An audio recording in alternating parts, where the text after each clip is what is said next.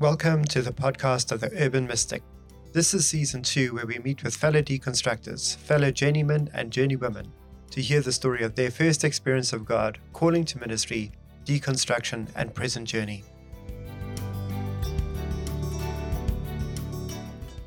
Natalie, there's so much in what you're saying that I think really merits like a real conversations and real deep dives around. But what I love about your story and how you tell it is how a lot of it just weaves together. You know, the clash of church cultures, the fact that you didn't come in with any sense of limitation, and yet you pretty much get given an axe and taught how to grind it, for years. And I imagine that some of the language that could be used around you is, oh, you, that woman who's got an axe to grind, as opposed to the recognition that the only reason that axe exists is because of the artificial limitations that have been put in place to inhibit you and to inhibit the contributions that you could make.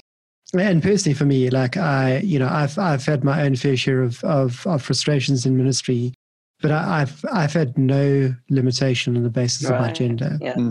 And the fact that I speak to so many women who have, quite frankly, just pisses me off beyond belief. Like I feel like the next male that wants to say things like women can't be in ministry, I'm just going to punch him in the dick. That's the limitations of how impolite I'm going to be in this context. So if you are one of those males as a listeners and you meet me for coffee, we're a ball box.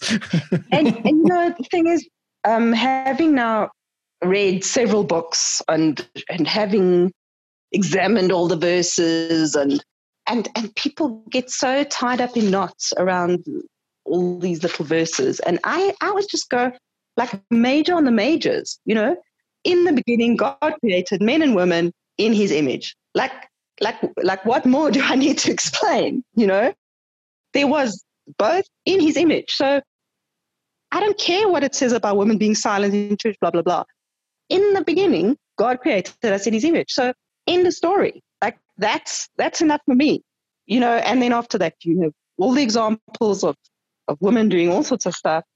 And then you have Paul saying, in Christ, there's neither male nor female.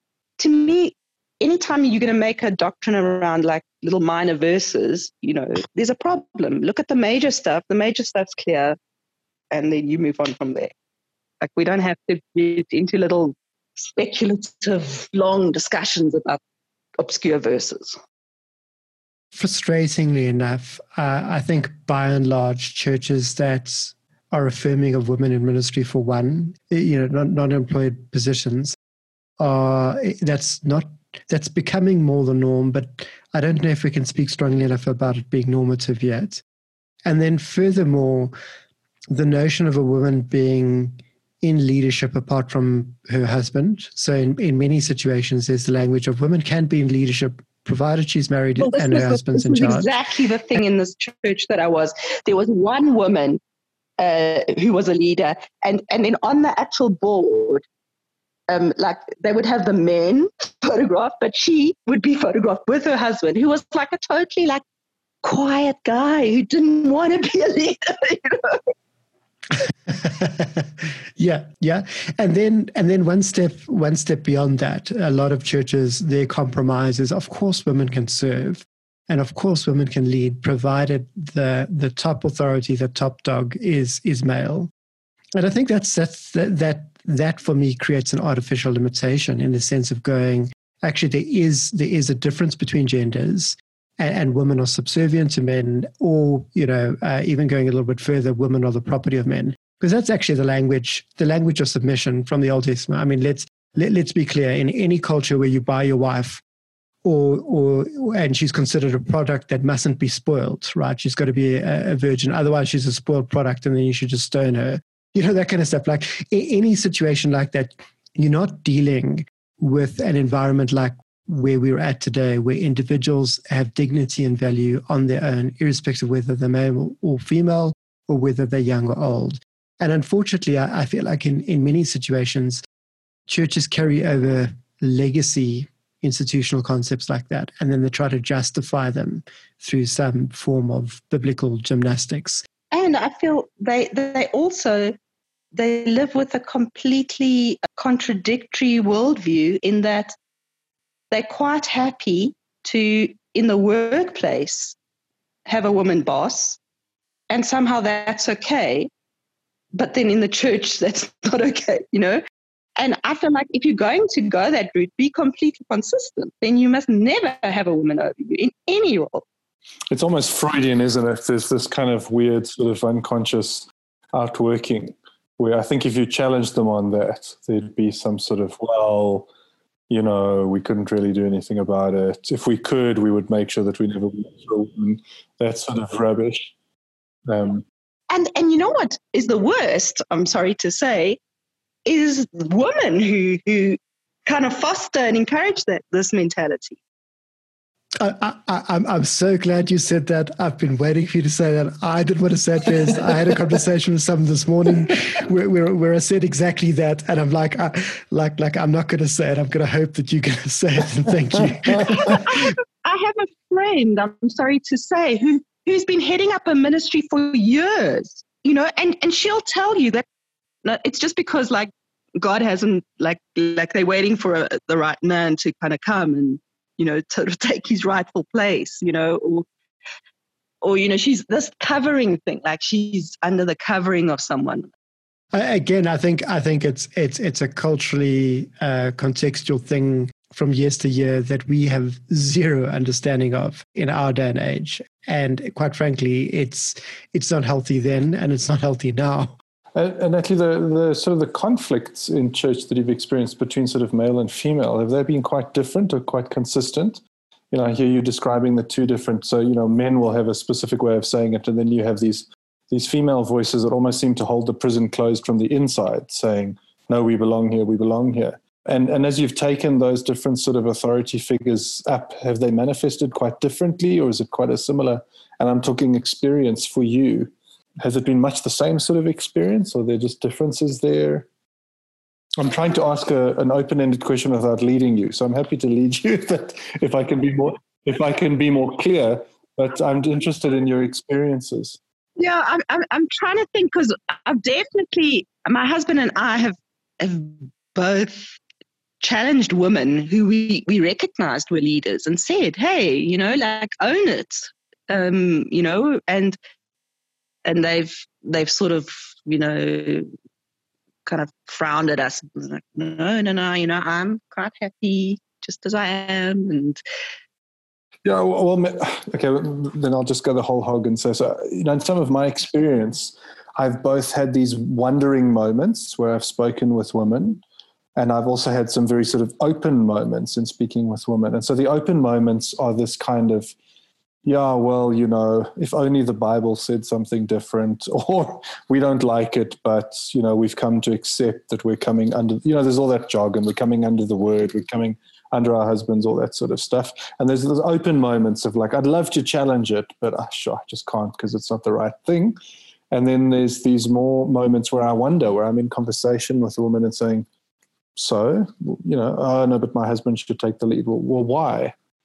And I've wondered if they felt free enough, they'd want to say, oh, you know, and so in your context, I wonder if you'd come across those sort of, they're almost subconsciously egging you on saying, go girl, go, but we can't do this, or we don't feel the freedom to do this.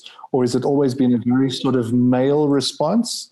No, absolutely not. It's not right. Has it been a different sort of more nuanced thing, or have you found it to be very similar? All the women that I've challenged have sort of kind of backed down. And then sometimes I've challenged just friends of mine, like, didn't that bug you when they said that about the submission? And then they just like look at me blankly, like, no, that never even occurred to us, you know? And I think part of it is just that they've just been in that environment so long. And again, that to me, it's that disconnect, what is it called? Cognitive dissonance, you know, where it's like they think they believe something, but in practice, that's not how they live. Like, I know in their homes, they don't live like the husband's the leader. They totally live egalitarian marriages. But in the church, they're happy to submit to that teaching and theology, and they don't see that they're actually not living what they say they believe. And so just because it's not actually a stumbling block, because they're not actually living like that, they don't bother to challenge it. And have you ever sort of presented that to women in church settings, that sort of, this is what I see in your home and this is how I see a church? Can you explain the disconnect? Not really. I don't know. In some ways, I have very strong opinions, but I'm also not a very confrontational person. So I guess usually what I just say is, you should really read this book. And I'll give them a book. And I mean, I just remember saying, it's so funny how people will, they'll take their experience as normative, or almost as like, because they feel that way, that is the biblical way. Like I remember then, so I met with the church where I tried for 2 years.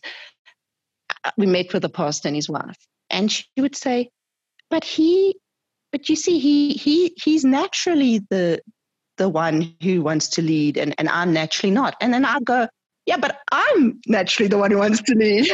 So like, don't you see that? Just because you don't want to preach doesn't mean women shouldn't preach. You know, like some of us want to preach. I had a conversation with someone who was like arguing feminism in a traditional Black African context, and basically like working with the fact that women aren't allowed in the circle of men to make decisions for their particular family and tribe group. And basically arguing the gist of her argument was patriarchy bad. Women need to be allowed into that council of men so that women can also make decisions and be equal. I'm 100% for that. Let me just put that here in case anyone, in case it's not clear enough with what comes next. But but I countered that and I said I 100% agree with you. But are men allowed in the birthing hut to be present to the birth of their children, and what are we doing about the menstrual huts and men being separated from that? And I was met with absolute horror. These are sacred spaces for women, of course. Like, how could you do this? And I've become very aware that any form of gender deconstruction like this, and any form of deconstruction of patriarchy, etc., you're dealing with a number of discrete paradigms. And there's a lot of permission and a lot of conversation that takes place about how men's roles need to change, but not enough about how women's roles need to change, in the sense of we need to open up both spaces in order to get to a freer and better society. Anyway, so it's a difficult conversation to have, and I realize that I, as a male, I'm putting my foot into it. I mean, the whole feminism thing is such a sort of tricky field to negotiate as well, because I mean, I sort of came to a point there where I started proudly calling myself a feminist. But I realized that for a lot of people, it's just a very off-putting image, and they have very negative associations, and I can understand that. And obviously there are different schools of thought within feminism. I mean, for me, feminism is purely about having the same rights and opportunities that men do. And I do also think that within the sort of, you know, whenever like a wrong gets righted, like sometimes in certain things it will go overboard, you know. But that's often a remedial thing. I don't know. It was some famous politician or someone where they said, when will there be equality? You know, is it when there are 50% of the government are women and 50% are men? And she said, no, when all of them are women, because right now all of them are men. Sometimes the very nature of equality means it has to be able to be 100%, just like it's been 100% for men. It has to be able to swing completely the other way for it to be equal, if that makes sense. Not forever, but, within certain settings, yeah. Mm. Well, maybe just till all the sexist men and sexist women die out, in which case we can get some balance. But yeah, well, that doesn't look like that's happening for us. Okay, cool. So I just wanted to come back to something that you'd said earlier and ask you a question, if I may. You talked about discovering these voices online and writers and, authors and speakers and all that sort of stuff. And in some ways it sounded almost as though you were starting to find access to a greater tribe, almost the sort of community or the tribe that you'd been looking for. What was that like in terms of the feelings as you think back? I've had somewhat of a similar experience, and there's this flood of relief. Yes. Where you find that you, oh, thank God, it's not just me. Yes, exactly. But what were the sort of emotions that accompany that move with you as you sort of deconstruct out of the institution and into a wider space? Wow. Yeah, I mean, when I started reading, particularly following Rachel Held Evans, I don't know if you're familiar with her writing. Yes, familiar with her writing. Very much so. And, oh, man, I just, everything she said resonated with me, yeah. And I in fact, that incident I described to you where the pastor's wife said about owning us, and I went outside and I was literally crying. I was standing outside the church sobbing, and I actually got onto Twitter or somewhere. I messaged Rachel Held Evans. I mean, like American time zones, like public figure.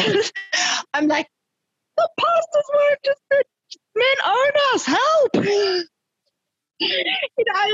I was like so dead. And I mean, bless her, like she actually responded to me. I can't remember if it was I don't think it was in the moment. I think it was later on. And she just went, well, he's wrong, good luck, kind of thing. And then someone else actually sort of saw my cry.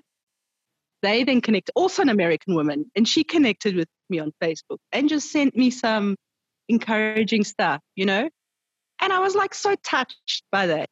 Yeah, so I can't say I've personally connected with too many people, but I, as I said, I do follow them. And then if I meet someone else who's read them, so I follow a lot of women. I mean, I then have met flesh and blood people in South Africa who also followed some of those people. And then that was very meaningful too. I remember going through, I did go through a very dry patch where I literally didn't even have I didn't really have a close, like as in proximity, female friend that I could really discuss these issues with. And I remember just praying that God would send me someone, and he did, like not immediately, but I then eventually ended up connecting with someone that I had known in Magaliesburg for years, but for some reason I just didn't think we had much in common, and God just brought us together, and the two of us just totally had the same views and everything. And then we met. In fact, we used to say we were doing church, and it would just be the two of us meeting for ages. One of the things that I'm very excited about in terms of changes in society is that the institution of the church and people that buy into that as a paradigm have this understanding that membership, that group that meets there, is a community and is a genuine community. But the reality is that so many people feel that those are pseudo communities without genuine relationships. And one of the incredible things about where the world is at today is that people are really connecting and building their own community and their networks. And some people are in those institutional churches and other people aren't. And yet there's the relationships are genuine, the shared spirituality, the shared life journeying together, however one wants to phrase it, all of that kind of stuff is very real. And people don't have to fit into a particular box or fit into a particular mold or belong through that institution. I I'm horrified at the going back to your story of being asked to leave a home group after having left the church. I'm horrified about that kind of stuff. Like how inhospitable can you be? Well, I mean, to make it worse, this is exactly what happened. They said, well, the pastors started a series, and we're going to be moving with the Spirit. And since you told us once before that you don't believe in I don't believe that like people get baptized in the Spirit and have to speak in tongues. We just feel maybe that you shouldn't be part of this. So I was like, Wow. this is really ironic. Like one time I kind of left the church because I was fighting for people to pray in tongues, and this time I'm getting kicked out because I don't want to pray in tongues. That is fascinating. I'm just amazed that you could have fought with them over such a brilliant argument. And they were going to move with the Spirit. So, and clearly I wasn't.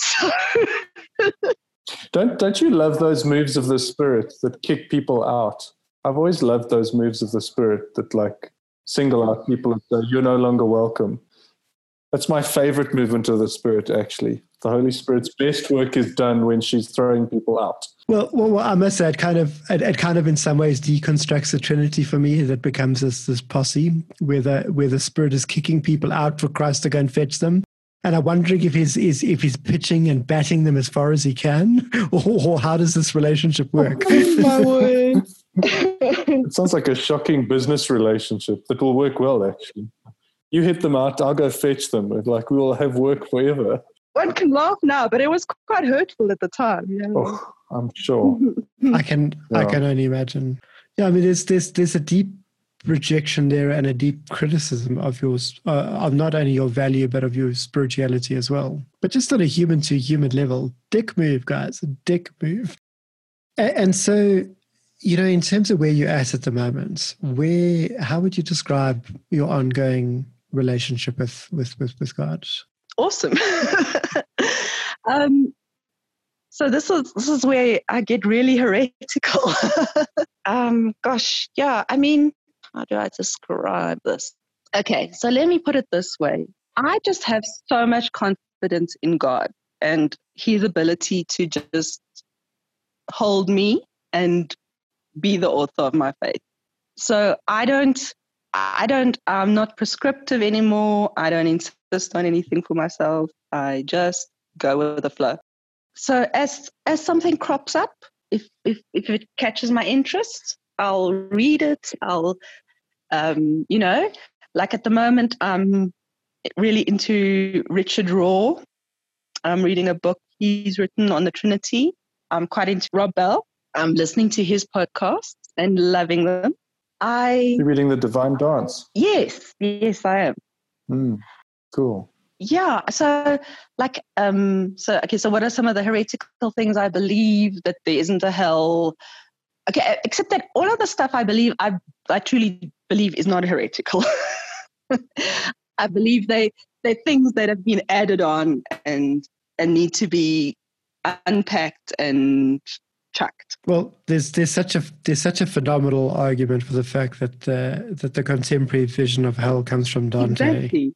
Yeah. I mean, I've already read I can't remember who the author is, but I mean, he made a very convincing argument, so I'd already bought into that. And then, and I guess I was thinking about it leading up to knowing I was going to talk to you, and just thinking that in some ways, I know a lot of people have been very hurt by church, and even though I've got some of those stories, I always knew there were enough other people who believed differently, and my faith was never being threatened by people who rejected me or rejected what I believe, because I always knew there were enough other people, and I'm not sad about any of the experiences I've had.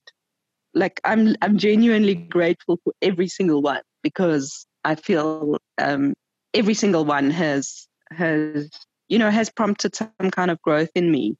or made me question, or made me find out why I believe what I believe.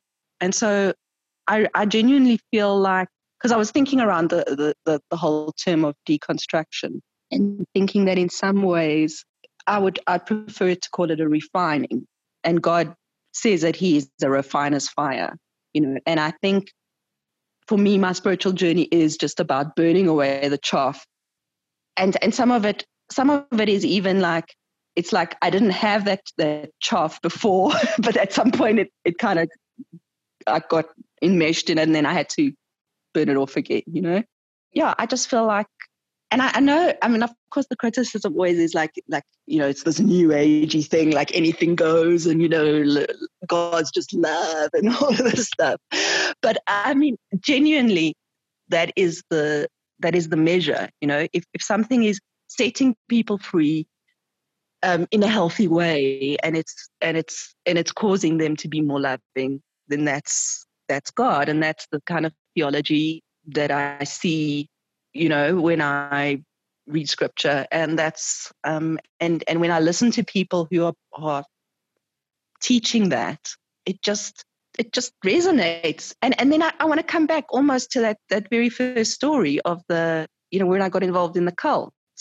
And so I just trust God's Spirit in me and say, if it doesn't sit well with me, then I go with that. And if it sits well with me, if I feel the Spirit in me saying, yes, this is me, then I go with it. I must say, as I'm listening to you here, I feel like I was promised something heretical. Oh, you're not getting it? That you've delivered. Yeah. Okay, let's see. What else can I say? So, communion. We don't have to take communion. We don't have to. I feel like communion was about recognizing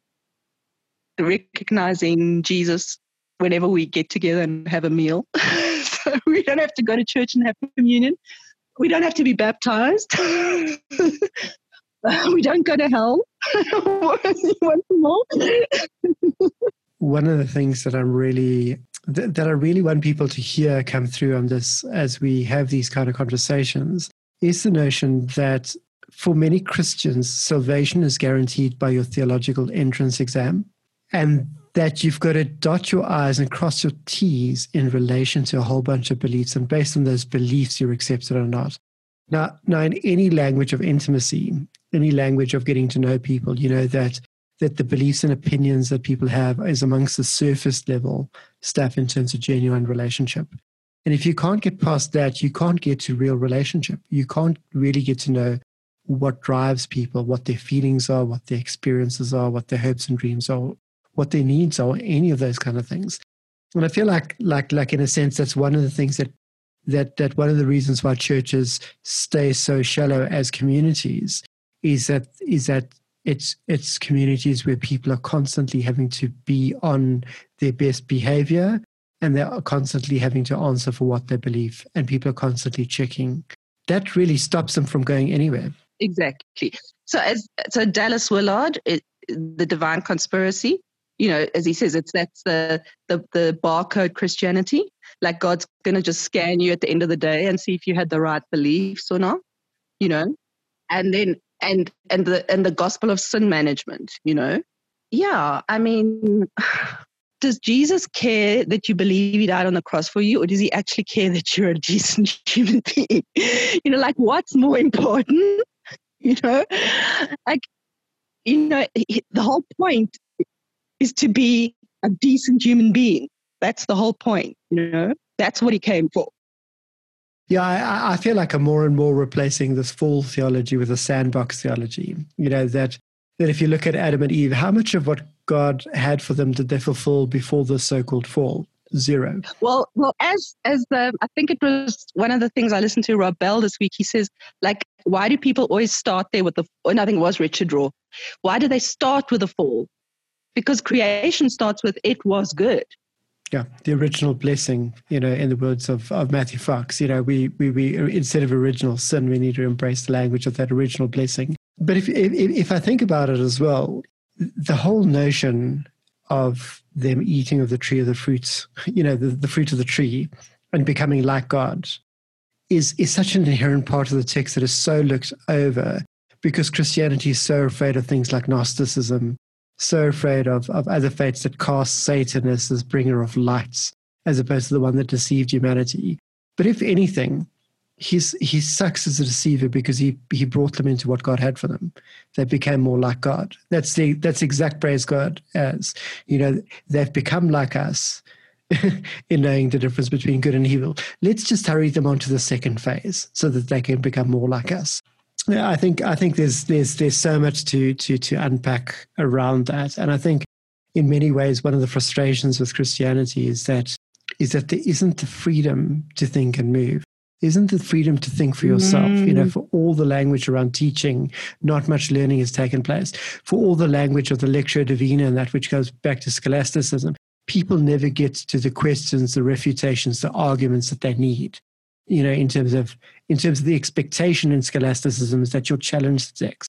The text is going to raise questions. You're going to have a jolly good fight about it in public to get to a resolution. And there's this language of the Lectio Divina, which is, again, the language of submission, the language of you're supposed to read and you're just supposed to submit to the text. You don't get to question it. And yet, in that process, medieval scholasticism understood that you would question the text. You wouldn't read this biblical text just to accept it. You'd read it to fight with it and fight with each other about it constructively.